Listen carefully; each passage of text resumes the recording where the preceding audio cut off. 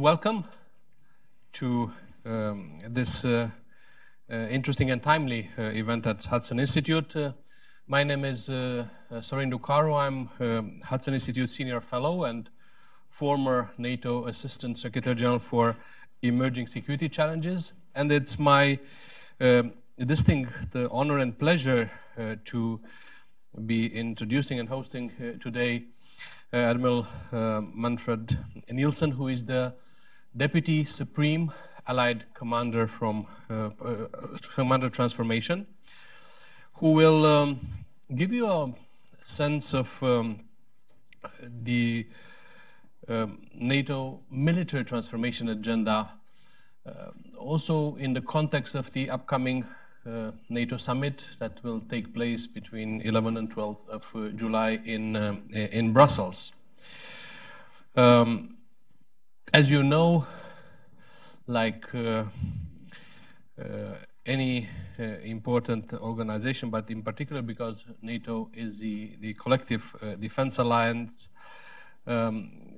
crosses a period of significant adaptation and transformation pushed forward by the changing security environment that is characterized by a lot of emerging challenges, by hybrid threats, disruptive technologies. And the mission of Atlantic Command Transformation, one of the two strategic commands of NATO, along with the Atlantic Command operations in shape in Europe, in Mons. The mission of ACT is to lead the military transformation, and that is the changes in terms of military structures, processes, forces, capabilities, doctrines, to enable NATO to fulfill its core mandate of collective defense and its level of ambition.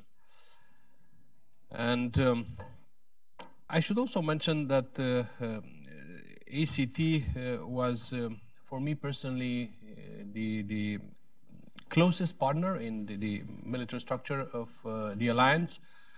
In my former job at Assistant Secretary General for Emerging Challenges, because while on the policy side of the house, I had the chance to lead the adaptation of policy development and then implementation to the new challenges.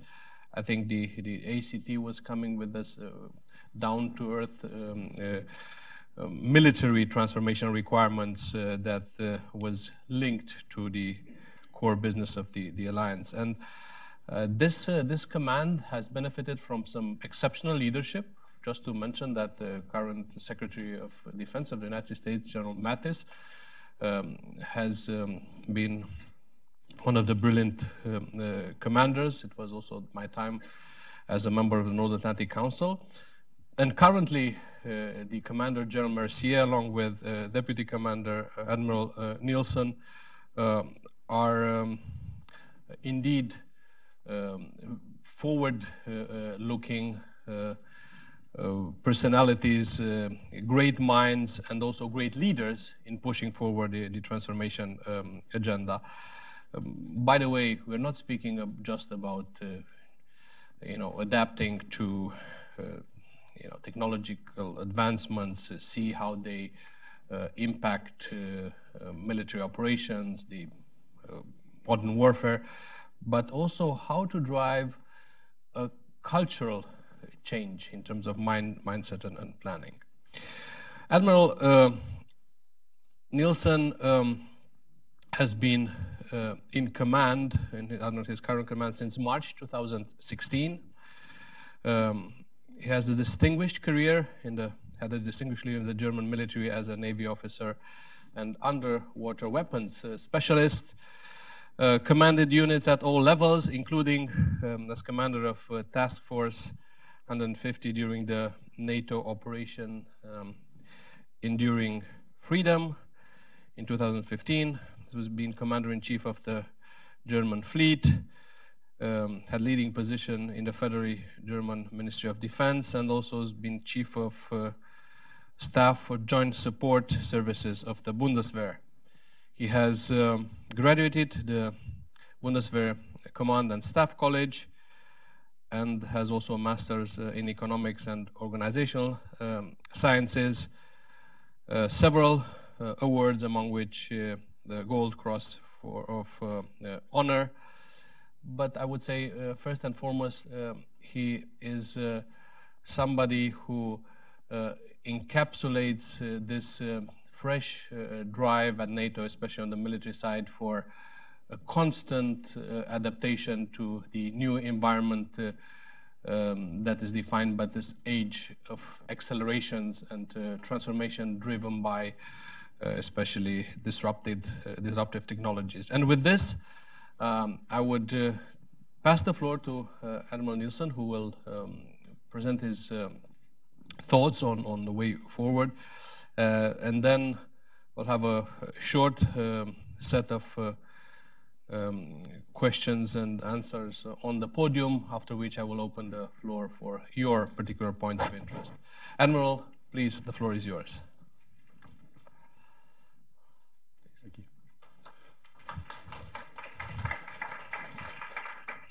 Good afternoon, ladies and gentlemen.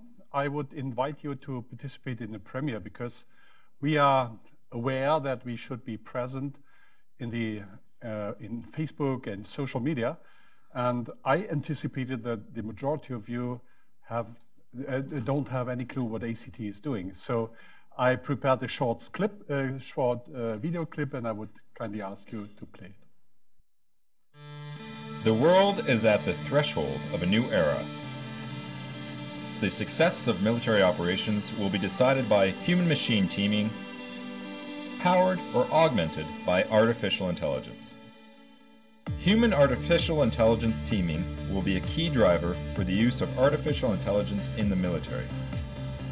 Human augmentation, underpinned by artificial intelligence, will be the extension of centuries of human endeavor in which people sought to become faster, stronger, and smarter through the use of tools and machines.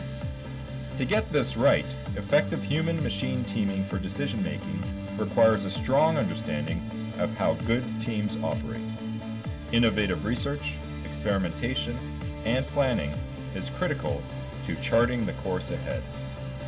NATO must employ human-artificial intelligence teaming efficiently and ethically. For that, NATO must achieve an effective convergence of technology, operating concepts, and adapt its organization and processes. NATO's Allied Command Transformation is leading that charge.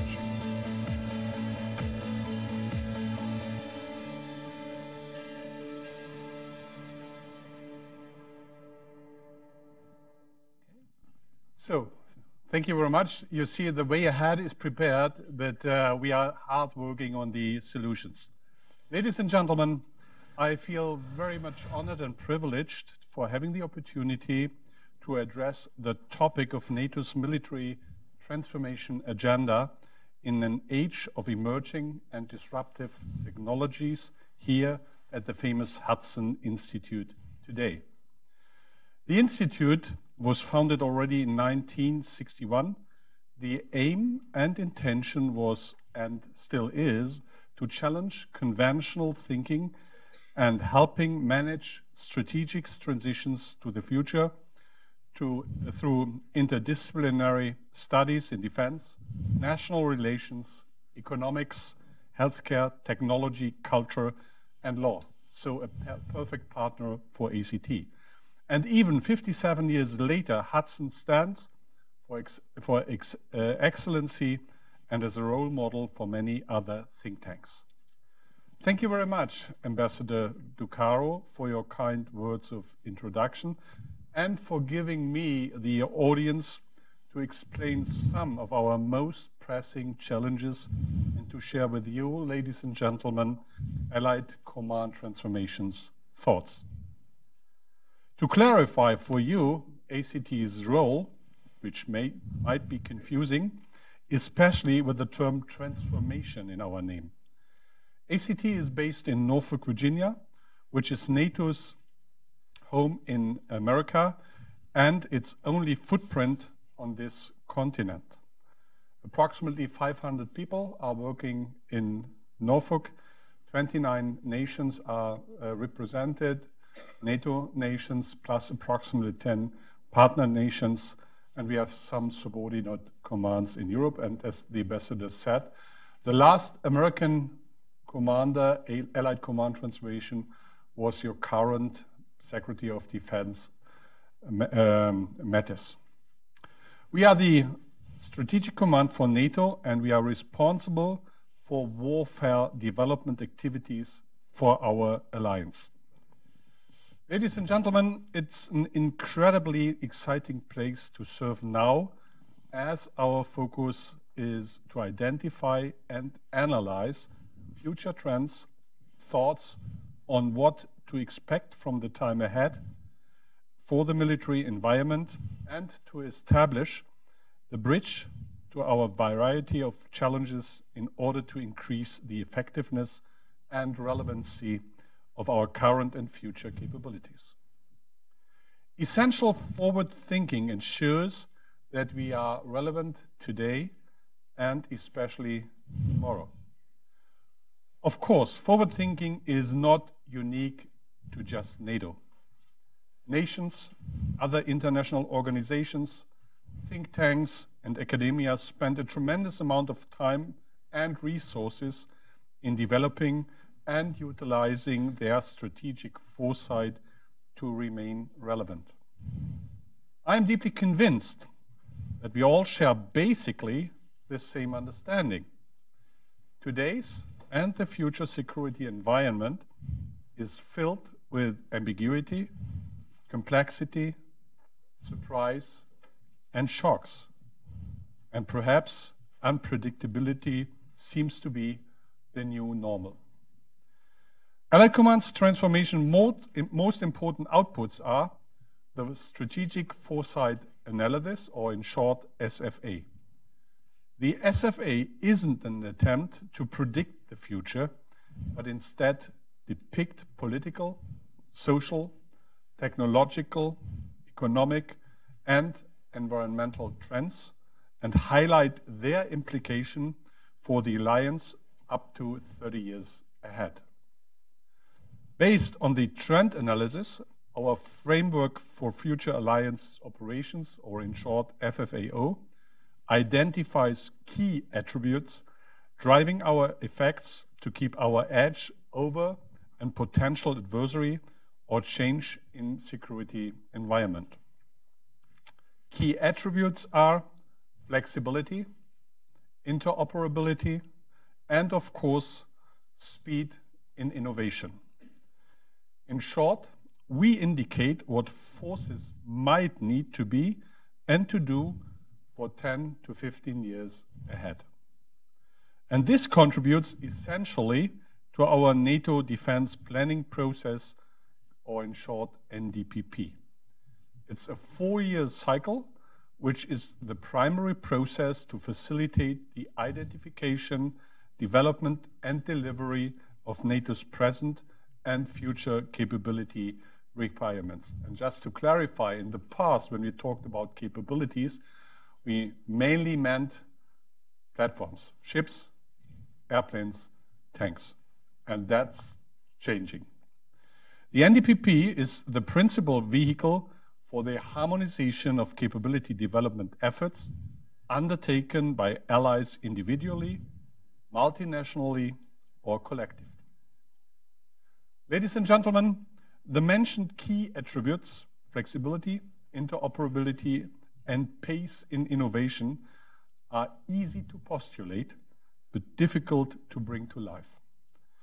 They require detailed understanding and a concerted effort enabled with the right adaptive policy, planning guidance, and decision-making speed.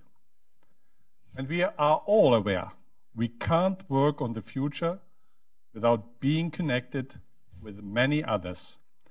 And we, as military, have to recognize that we will not always sit in the driver's seat. Ladies and gentlemen, we have already established a common understanding of the importance of disruptive technologies such as artificial intelligence, autonomy, or quantum computing. We share the understanding of the urgency for our alliance to adapt and the speed needed to act in order to take advantage of the opportunities and meet the challenges alike. Our insight in this regard is pretty simple. We have to operate and to adapt at the same time. Since NATO's inception in 1949, technological lead has been an essential enabler of our military superiority. However, factors such as the increase in defense spending, the availability, the proliferation of knowledge and technologies have provided rivals and potential adversaries with growing capabilities. They have the ability to challenge the alliance politically, militarily, technologically, and they don't hesitate to do so. A substantial part of the rapid modernization of potential competitors' military capabilities is supported by access to and use of emerging and disruptive technologies.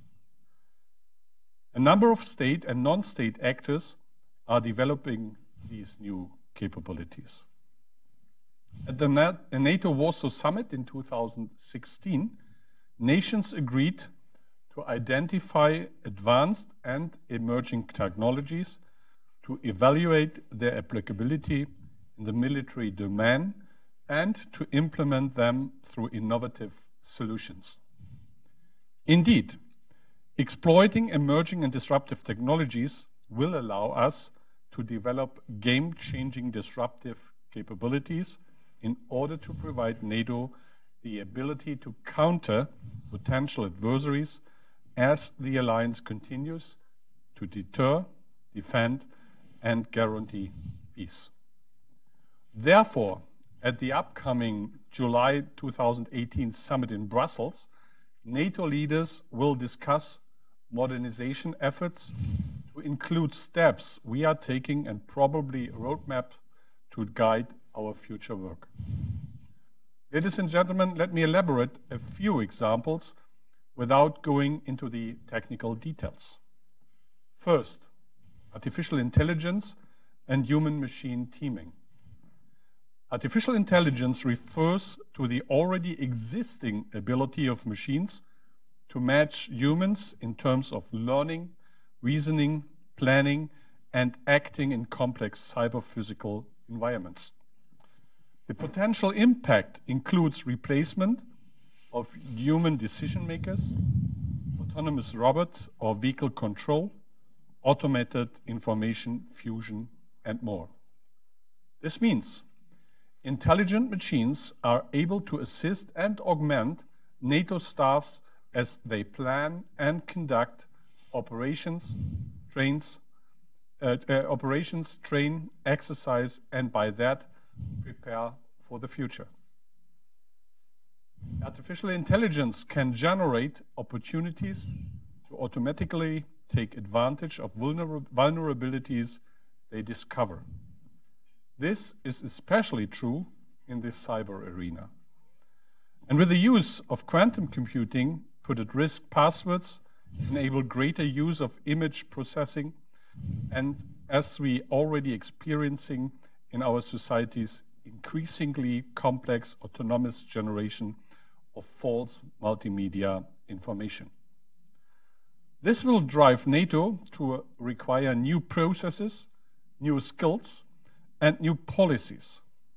Without any doubts, it will require political willingness and new legal frameworks in order to fully exploit the potential of the new technologies. NATO has to leave its comfort zones and to increase pace at all levels. Second, autonomy. Autonomy is becoming much more relevant in modern warfare and is therefore of particular importance of NATO.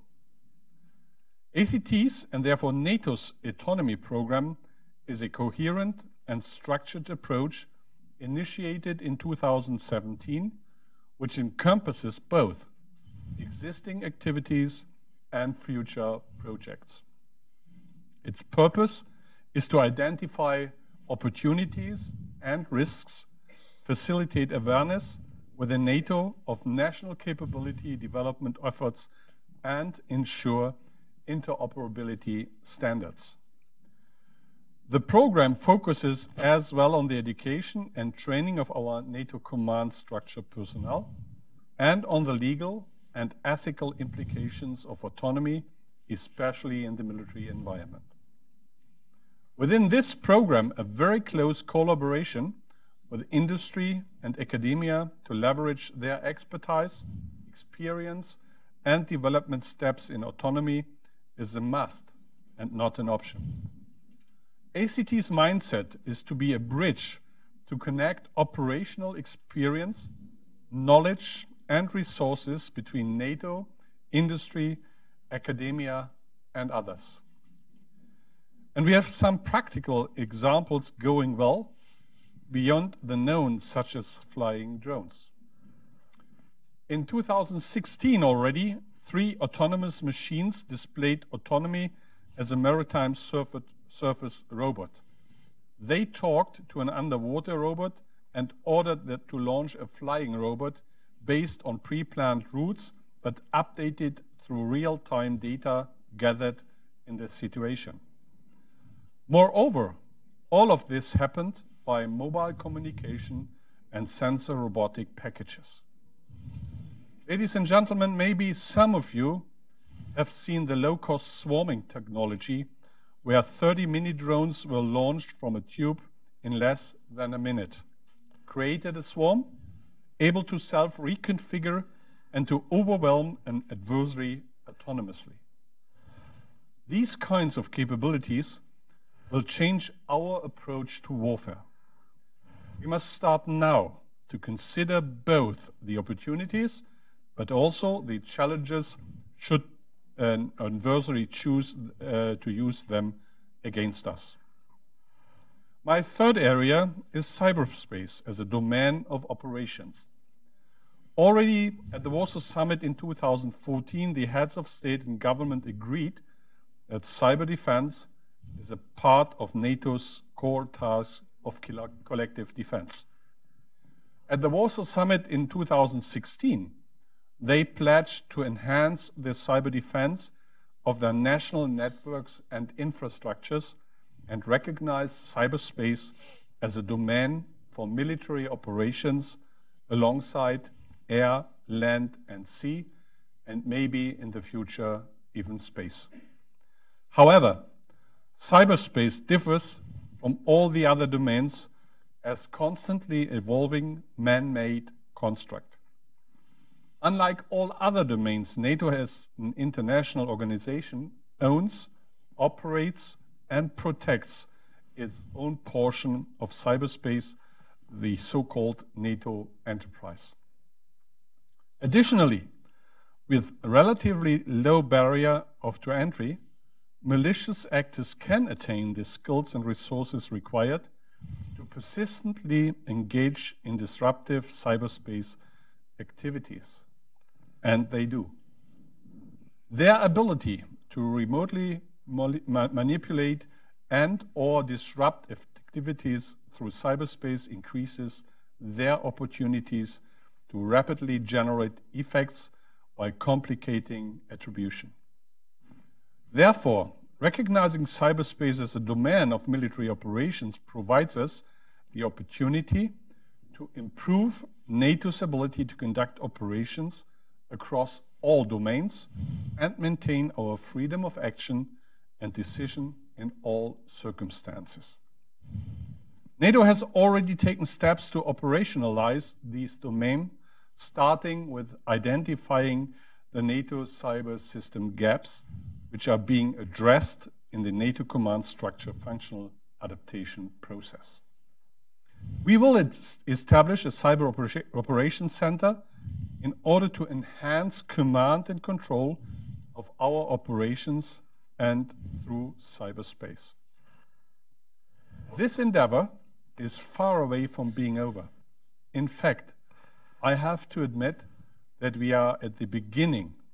We will have to take a look at cyber doctrine, cyber education, training, exercises, and evaluation, as well as at the political level and especially within the legal frameworks.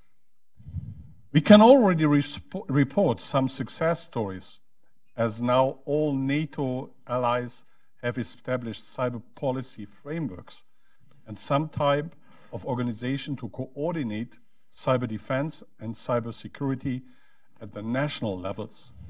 And most of the allies have even incident response capabilities. Please allow me at this point perhaps one personal remark. The wording cyber defense and cyber offense is misleading.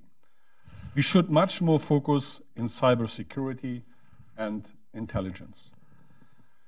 To reach an effective level of protection against cyber attacks, you inherently need to know what the adversaries are capable of. My first, but not my last point, is quantum computing. This affects all of the so far mentioned capabilities. Thanks to quantum computing, computers are about to become unbelievably powerful and will challenge all of our knowledge acquired so far. Quantum computers no longer relying on transistors and binary signals, but on microwaves. Quantum particles will be fast, very fast, the fastest you can imagine. One prototype proved to be 1 million times faster than its normal counterparts.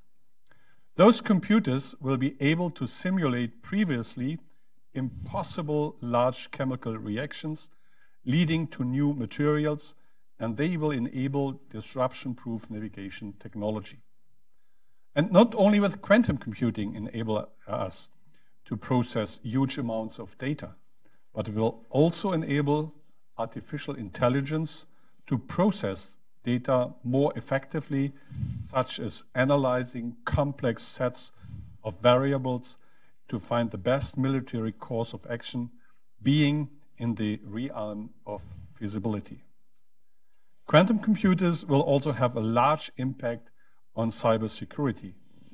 Current cryptographic methods focus on using complex math to scramble data into unintelligible content will be vulnerable to their abilities. Quantum computers will be able to rapidly decrypt these content-making current cryptographic methods trivial to break. Overall, the first country to successfully commercialize quantum technologies will gain a huge first adopter advantage. Both the devices and in all of the discoveries the technology will unlock. Ladies and gentlemen, the four mentioned examples all have two things in common. They will affect the civilian work much more than the military one. And they all are based on big data and situational awareness. Therefore, enhancing strategic awareness has rightly been identified as the single most pressing issue for NATO as a whole. NATO needs to better understand information areas of interest to avoid being surprised. And as the military is not the key player here, we will need to expand our knowledge gathering beyond traditional areas and much more into the civilian environment. It's a kind of open source intelligence, if you like. We need to go beyond our conventional means to be up to speed with the congruence of trends and possibly increase predictability of future shocks. The Amazons, Googles, or Apples of today routinely connect our geolocations where we like to work, eat, shop, work out, or spend our leisure time.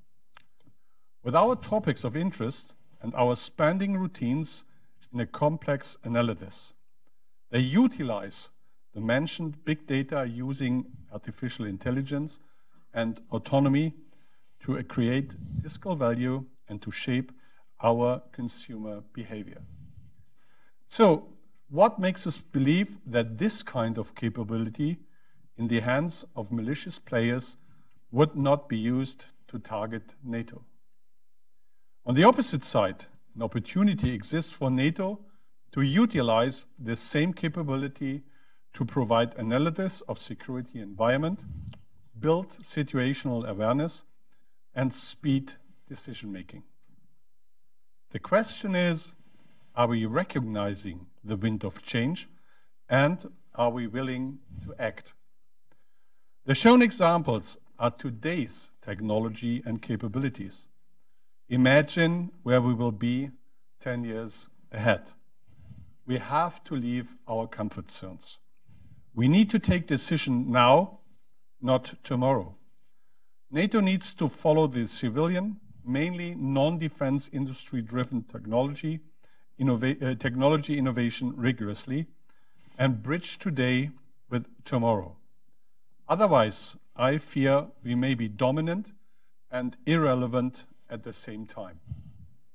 Ladies and gentlemen, it all starts with NATO bodies and allies persistently federated with nations, partners, commands, industry, and academia to share our understanding and leverage the power of our innovation ecosystem.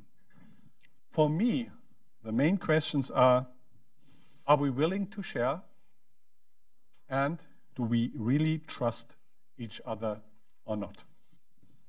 In practical terms, we at ACT have just released a detailed proposal to develop an emerging and disruptive technology roadmap in order to deliver rapid, tangible demonstrations that will help shape, accelerate, and set the conditions for the use of disruptive technologies within NATO. Our focus initially is on enhancing our situational awareness by leveraging all data sources, that means open source and traditional intelligence, to aid in decision-making, enhancing our readiness by first seeing ourselves in a greater detail to provide executable options for Secure, our sister command in Europe, which is responsible for current operation. And finally, capability development efforts in critical shortfall areas driven by the NATO defense planning process. We know that future requirements are already at NATO's and its members' doorsteps. But the time to transform our capabilities is running out, and we have to speed up at all levels. I am deeply convinced that NATO's success will be based on enabling our policy changes, which leads to adopting these kind of capabilities quickly. This will ensure we can deter, defend, and project stability now and in the future. That is what NATO as an organization and its member nations owe to their soldiers, airmen, sailors, Marines, and societies. Thank you very much for your attention.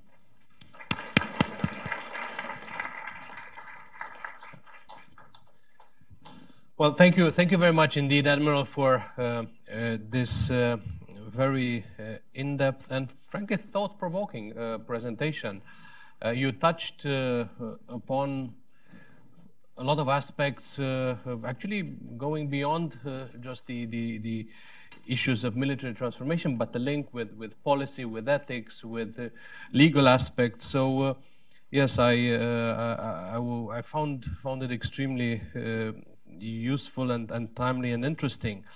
And let me start with a question which is frankly linked with this kind of philosophical approach that you put forward towards the end of the presentation. You highlighted the fact that there is a need to have a better interaction between military and civilians, because a lot of the threats that might develop from disruptive technologies could be actually thrown at civilian population. It won't be just a force-on-force approach, and we are already in a hybrid paradigm for so many reasons. So my first question is the following: do you think that there are enough resources invested into the kind of thinking and planning, military thinking and planning, beyond the capabilities in the physical domains, which we all know how it's done, and it's continually thorough. So are we what I would call overcoming this kind of analog hangover, that means focusing on the physical world or physical neighbors, and shifting towards the virtual world and addressing the new technologies? And if it's not enough, what prevents us, and what more should we do in this sense? Thank you very much for this question. For me, it's first of all much more important to change the mindset in all parts of our society. And for me, it's much more important to share what is already existing and what is the way ahead. And then we should think about resources. Of course, as a military, I would always say I need more resources. Otherwise, I would be the wrong person in my job. But nevertheless, I think we have to think different, and that's my biggest concern at the moment. That we are much more focused in the past and spend too less into the future, because it was comfortable to have the good old times of the Cold War. We all of us were aware what is the line of attack, what is the line of defense, but now we are talking about 360-degree view, and targets may be different. Lack of water may be a challenge. Lack of healthcare in the African continent may be a target. And I think only in the military environment we will not get the solution, because I'm deeply convinced everything is connected with everything. Well, thank you for that. Now, in the past, I would say breakthroughs in military technology was very much driven and sponsored by governments. We see that now it's the private sector that's driving the technological breakthrough, and frankly, governments, the military, are following it. So, how does ACT address this link with the private sector, within industry? Is there any specific partnership that you're developing with industry, like to stimulate access to innovation hubs, and so on? What are the policies and the mechanisms that you're using to be connected with the breakthrough technologies? So first of all, I think we spend a lot of time to open our doors, because you are completely right. In the past, the doors were open for the classical defense industry. Right. And I totally agree. In the past, military development, progress in technology was adapted then in the civilian environment. And this completely changed. The Googles, the Amazons, and other organizations are the trendsetters for the future. And we are not used to cooperate and to work together, and the other way around. So we are used in the past to deal with the classical defense industry in Europe and in the United States, but in between, I think we have to realize that developments in the civilian environment will have much more impact in the military environment than the past. And so it's a strong approach, but I strongly believe it changed completely. Thank you for that. Also linked to being efficient and effective with interacting with industry, I'm trying to raise now the issue of the procurement process and acquisition processes within NATO that used to be long cycles, and of course they were linked to the major physical platforms, be they Navy, airframes, and so on. So is there any work in terms of making the process faster, especially for IT procurement? Otherwise, we would be condemned to having always the technologies of the past.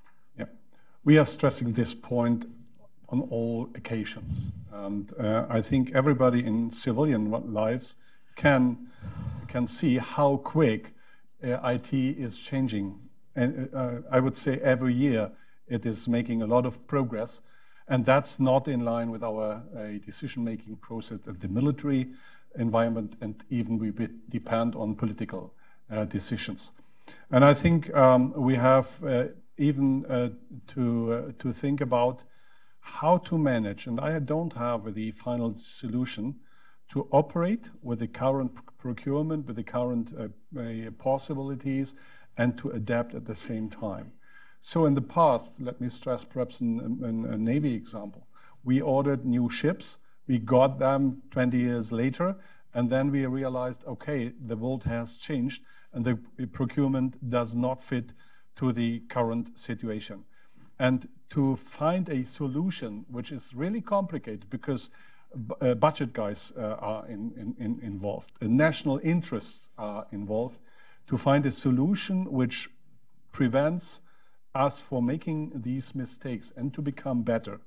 That's a challenge, and military alone can't solve this problem. But when we are talking about a 360-degree view, it should not only be a military view, the whole society and nations should have and share this view. Let me stress, for instance, the Arctic. What will happen in the Arctic? The ice will melt, and then there is a strong interest in that area. Are we prepared for this situation?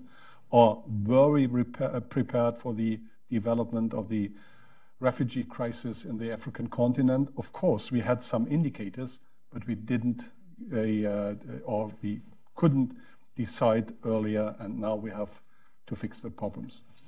Let me refer to the process of training, education, exercises where Atlantic Command Transformation has a lead and it develops multi-year programs.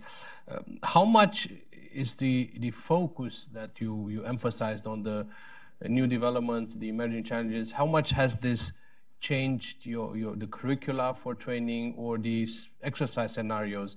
Can you give us some examples of how this has evolved? Yes. So NATO owns the NATO School of Ammergau, and in the past we offered traditional military training.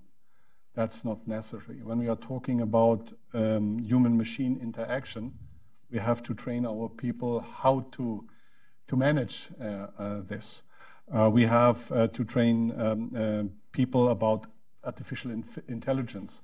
What kind of impact this may have. We changed our training programs.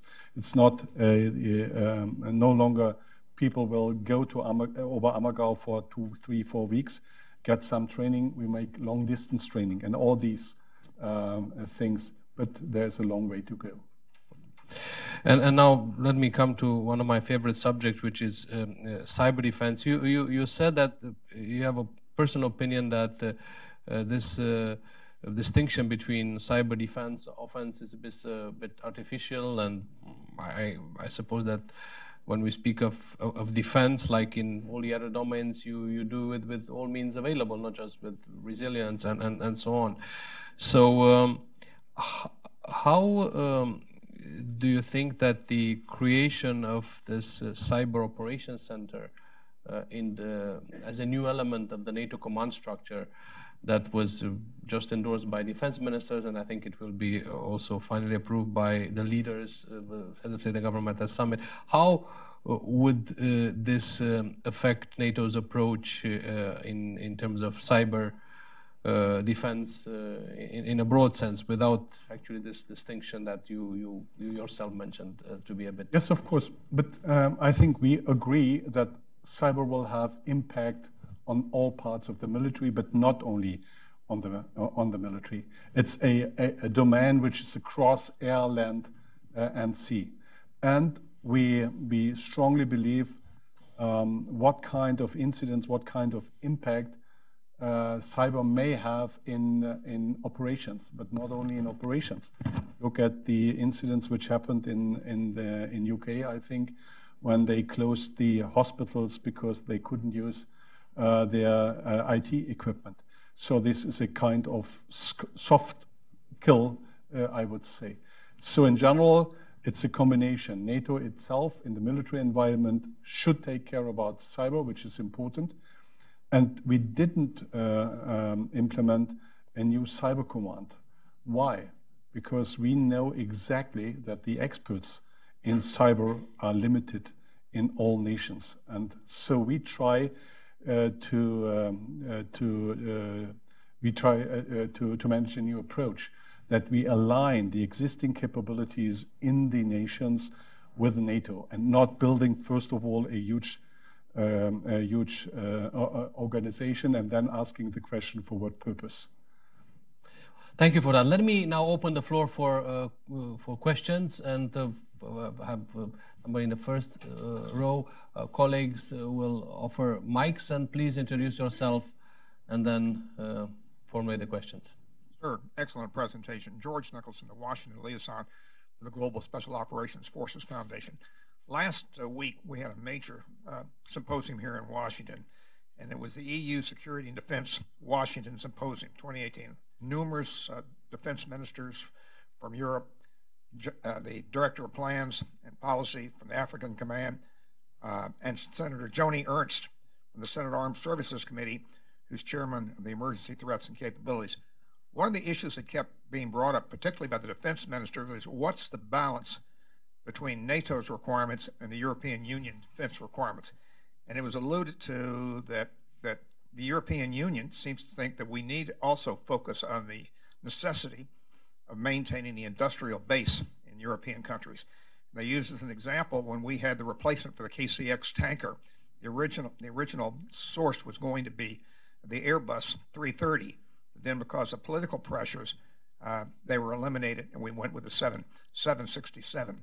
So again, your comments on that. The other last thing is Senator Ernst talked about her objectives for the NATO conference coming up was one, and you've alluded to parts of it, is we've got to look at artificial intelligence, mechanical learning, and hypersonics. And then she also said we've got a real problem with some of the NATO partners like Turkey, and I don't know whether you can talk to this, getting the F-35, but also getting the Russian state-of-the-art air defense system. And there is markup language in our current Defense Authorization Act to go ahead and refuse to give Turkey the F-35 because are they going to be a reliable partner? Please accept that I'm not a politician, so I can give you the answer, because it's a political decision if Turkey will get the F-35 or not. But coming back to your introduction about EU-NATO cooperation, and that concerns us a lot, because finally, looking at the military environment, we have a single set of forces. And insofar, the use of military power is completely independent from EU, NATO, or whatever. That's politically decided. But we should avoid duplications, and that's our problem. And of course, you are aware about the ongoing discussion in Germany, in Europe, about workflow, work share in building ships, airplanes, and so on. And of course, it's challenging. But nevertheless, we have to think about how to align, for instance, our defense planning process with the corresponding EU process, CDP. And believe it or not, sometimes it's only a question of classification if we can exchange the existing papers. You may laugh about this, but that's the truth. We have to investigate a deep dive, and I think the ambassador will agree, in our processes and procedures. And finally, we are at the end talking about the question of trust. In an era of big data, it doesn't make sense to separate the EU from NATO procurement for alignment and so on. Thank you. There's another question. Request for the floor. Yeah, please. Thank you. My name is Chris Radcliffe. I'm an intern with the IISS. So when you were going over the 2018 NATO summit, you mentioned during your first point about AI and human teaming that AI may in some cases take human decision-making out of the picture completely. Could you comment a bit more on that, and maybe as you're commenting on that, give a description as to how NATO plans to prevent AI from making decisions that humans particularly wouldn't want them to make if their decision-making was taken out completely? So I think I'm the wrong person to answer your question, because I'm not familiar with the technical details. But of course, we have to offer solutions, because I explained in my speech that there are sometimes concerns and fears that these new technology will operate without any observation by human beings. Of course, we have to implement tools, for instance. We have to discuss in advance what kind of ethical questions will be affected. But we are on the journey already, so I can't offer your solutions, but we are aware about your concerns and what you have mentioned. There's another question here and two others to follow. Thank you. I'm Tsipora Fried. I'm the senior advisor to the French vice chairman of the Joint Staff. Thank you very much for your presentation. You outlined the key points of innovation, which is quite fashionable today, but it's also a deep process. And you mentioned the difficulty to integrate innovation into the long-term process of building capacities, which is our key problem. So how do we solve the question of agility and not only staying on the wish we could make it? So our intention is, once again, I can only share my views and explain the necessity. So when I'm talking about the NATO defense planning process, that means the short term. When you're investigating in this NDPP, you will not find no word about artificial intelligence and other things. Our impetus and our intention is to integrate this in the next cycle. And the next cycle will start in autumn. And we are already in discussions with the nations. Of course, some of them have completely different views, but we have to find a solution, because waiting for another 2, 3, 4 years would be a big mistake. Because my understanding is the technology is already available, and many of us are embracing this technology in civilian life. So why not to implement this in the military environment? And finally, we can only touch to this point. We can mention it. We can try to convince the nations, but you are aware, 29 nations have to agree, and that's a challenge. Yeah, but in our analysis is completely on track with what you explained. Thank you. There was one question in the back, and then a series of questions. Yeah, on the right. Yeah, on the right, please. Yeah, two. Yes, but first. Yeah. Didn't know. Okay, certainly. Thank you very much. First of all, I wanted to follow up on the artificial intelligence question a little bit. Our previous Deputy Secretary of Defense, Bob Work, has stated that artificial intelligence might change not just the character of war, but also its nature. Do you see this as potentially being the case? And if so, I mean, what are these foundational changes that we're seeing with this introduction? So I totally agree what Bob Work said, and I think the United States took much earlier care about the possibilities about artificial intelligence than nations in Europe. And they made already changes here in the US. And I realized that already all services in the United States are convinced that they have to invest into artificial intelligence. And I read a couple of weeks ago a report that all services will spend at least some million already this year. So they are aware, but even I believe in the United States, you don't have the final solution, but you accept and you understood that we have to deal with this. And so far, yes, artificial intelligence, when I talked about human machines interaction, that is, for instance, a difference to the past. When you think about airplanes, manned airplanes for observation in some areas. In the future, it may be that we will have remote control airplanes in these areas. And then we have to think about ethical questions, who is controlling these airplanes, all these things.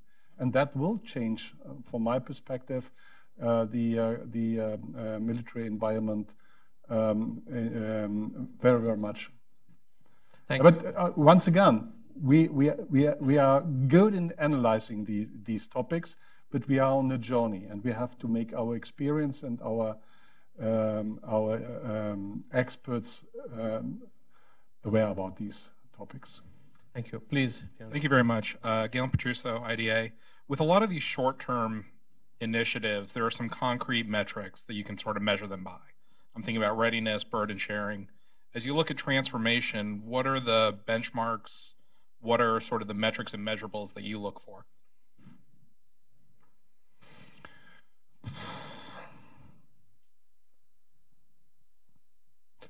Benchmarks. It's a challenge in the military environment because we didn't have these benchmarks. It's a question which is in the economical environment. At the moment, to be very frank, we are not thinking about benchmarks, but I will take it with me. Perhaps it may be a possibility to be better in the future. If I may add to this from the cyber experience, because the beauty with NATO is that once it addresses a domain, it does it thoroughly, and it has a process called the defense planning process. So when NATO decided to include cyber capability targets in the defense planning process, then we had matrix and so on, but it took some time. Yeah. And that's why we're not yet ready to address issues beyond that, like artificial intelligence and so on. You're right. There were two questions, two requests for the floor here in the front. Thank you for coming. My name is John Mann. My question is about, you made a very good point earlier about how wars become very multidimensional, 360 degrees. It's no longer the simple conventional lines of attack. But I think it's also important to remember that newer types of warfare haven't replaced conventional warfare. They haven't completely done away with the traditional battlefield, but they are simply an addition. So my question is, what is your opinion on how NATO can best integrate these newer transformational technologies with conventional military doctrine in order to optimize all of the different limited resources that you have? Yes, of course.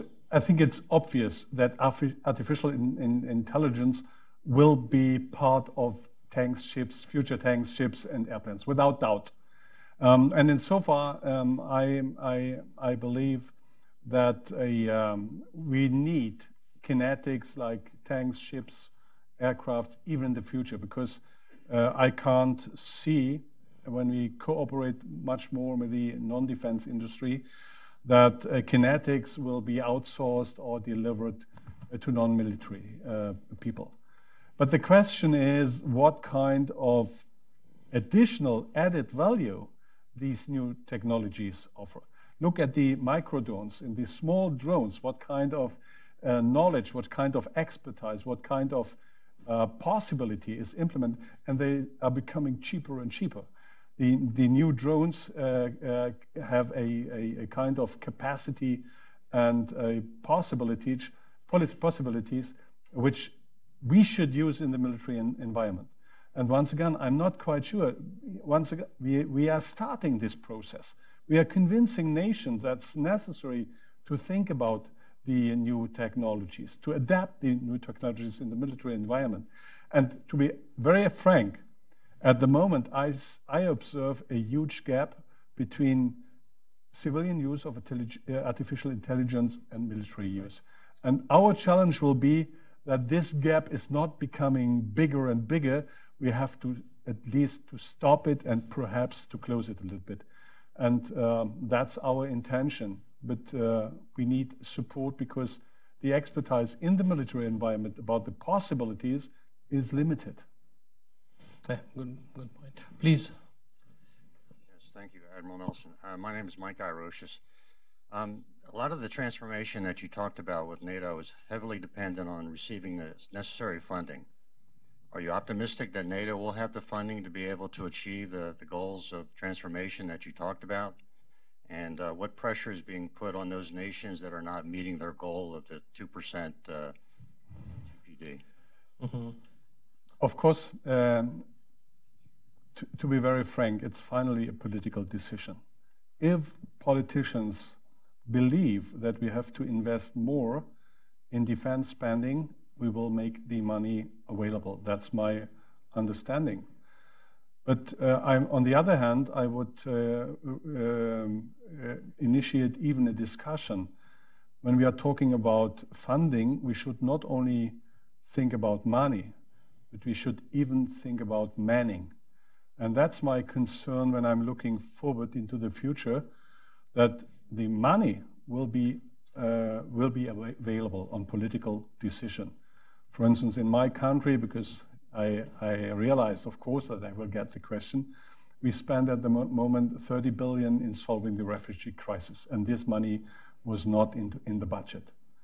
But my concern is the European countries, and not only the European countries, in a position to get enough people. And that's even a challenge in the United States. You are looking for 1,500 pilots, and you can't get it, although you are spending a lot of money. In my country, we are facing a demographic impact, which is tremendous. In my birth year, 1.3 million boys and girls were born. My son is 30 years younger than I, and in his birth year and all upcoming other years, only 700,000 people were born. And that means we are, especially in Germany, a society which is becoming older and older. And 20 years ahead, we will now not have 81 million citizens like today, but perhaps only 65. And that's my response. Of course, once again, we, NATO as institution, we depend on the political decisions to spend money and manpower. And we can only ask for, we can explain why it is necessary, but finally the decisions are made by politicians, and I like this kind of burden sharing. Thank you. There was another question here and afterwards. Hey, sir, Major Hildebrandt from the Trans-Regional Threat Coordination Cell at the Pentagon. How much buy-in are you getting from private sector and academia into cooperating with new innovations and things like that? Do you have any success stories or anything that you could give us? No, unfortunately not. We try, as I said already, to open the doors, to come in contact.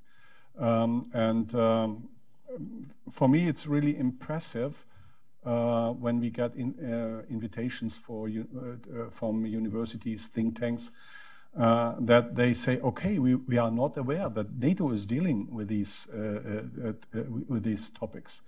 Because in the past, we were not connected with these companies, with these people. Many people in the universities, I'm talking for Europe, didn't have any personal military experience. So we have to tear down the walls. And we, as military, have to express that we accept the leadership in some areas by others, and not only always we are sitting in the driver's chair, which is a challenge for many military people. But my observation is the doors are open, but it will take time. And that's why we are always on a promotion tour, not only in NATO.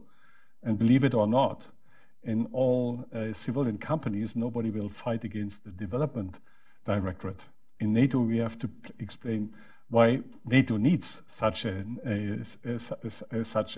tool. Please. Yeah.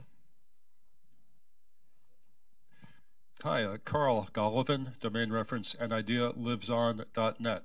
And sir, thank you for being here. And I do have a more general question about NATO that's perhaps a little politically incorrect. There's a book by Dr. Paul L. Williams titled Operation Gladio, referring to apparently a NATO operation throughout Europe during the Cold War. And it attributes many instances of terrorism in Europe having been perpetrated by NATO assets in ways that would cause the communists to appear to blame when in fact they were not. And my question is just, within NATO, are you familiar with whether something like Operation Gladio actually existed and whether those allegations, seemingly well documented, are true? To be very frank, not to my knowledge, Ambassador. I don't know if it's No. but in First the time I'm military. hearing about it. Yeah, not to my knowledge. Please. I'm Peter Humphrey. I'm an intelligence analyst and a former diplomat. This was an amazing tour to Horizon. Thank you very much. Personally, I think it's wonderful when NATO allies get to buy top-of-the-line Russian systems. I can't think of a greater gift, and so I'm puzzled as to our reaction to that. I wanted to ask about some future horizons in another way. Can we do a better job coming up with the supranational I&W enhancements? Can we do a better job creating or expanding think tank capacity at NATO? I think that's a huge hole. And do you see any possible members? I'd love to see Malta and Cyprus join NATO because of the maritime capacity in those two places. Have we ever pitched those two places?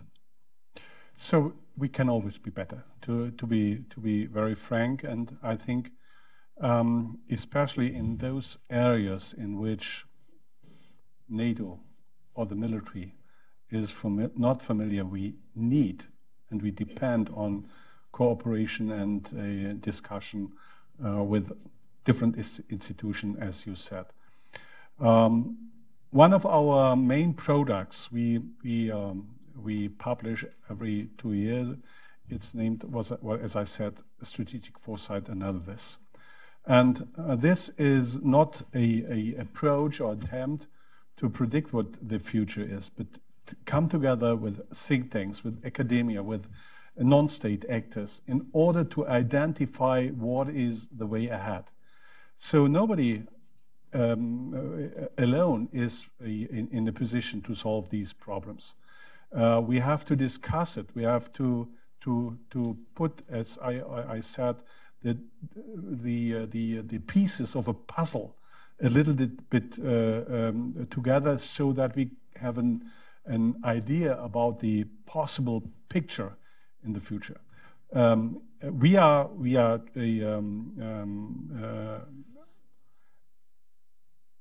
initiating participation. We invite think tanks and so on. But once again, it's a long. Pardon? A NATO think tank. We don't have these think tanks. Yeah. When we thought about the future in the past, it was replacement of tanks, ships, airplanes, as I said. I'm not quite sure if it's the best solution to build up a think tank, a huge think tank, or it's a better approach like we do with the cyber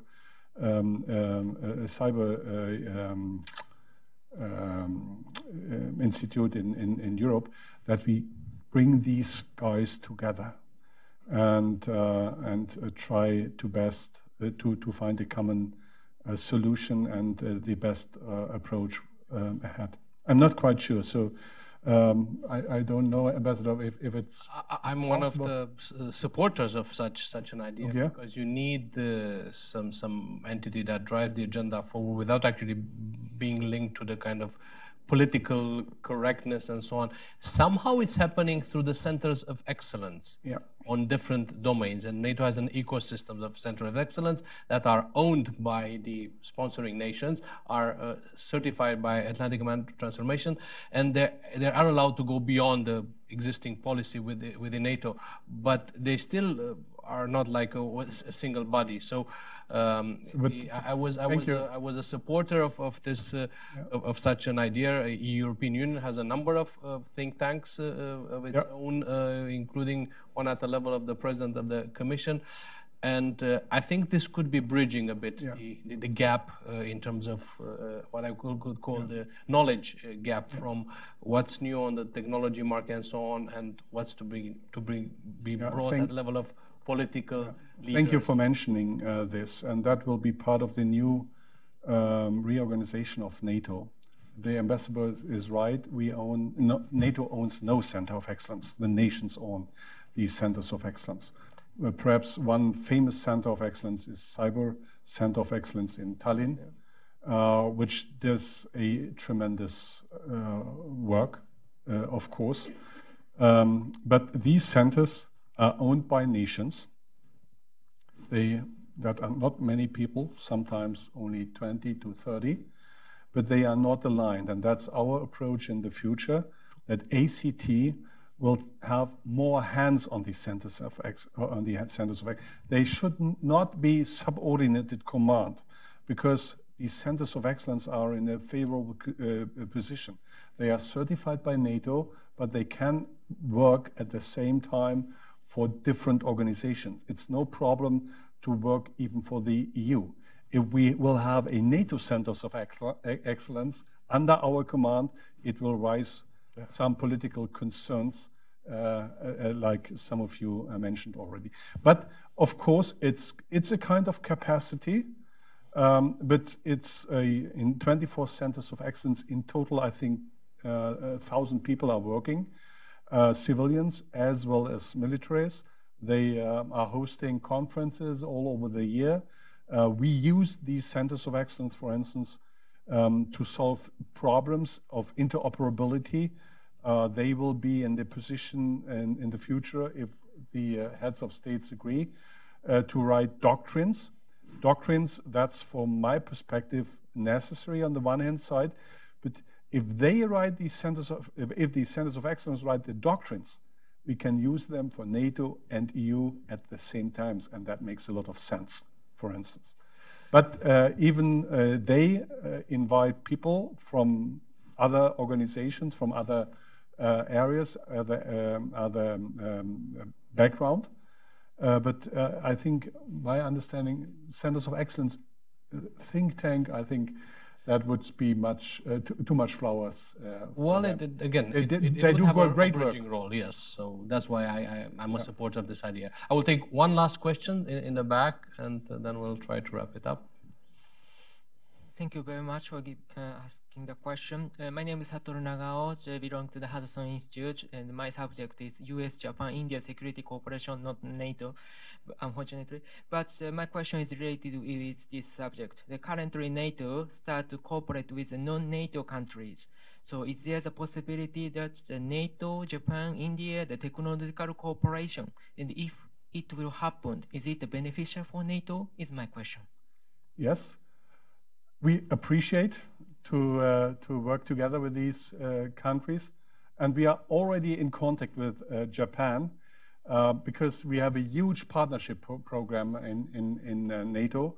For us, it's important to get information about areas which are not on our main focus. And Australia, and just to mention a few nations which we are interacting at the moment: Japan, Australia, Jordan, Georgia,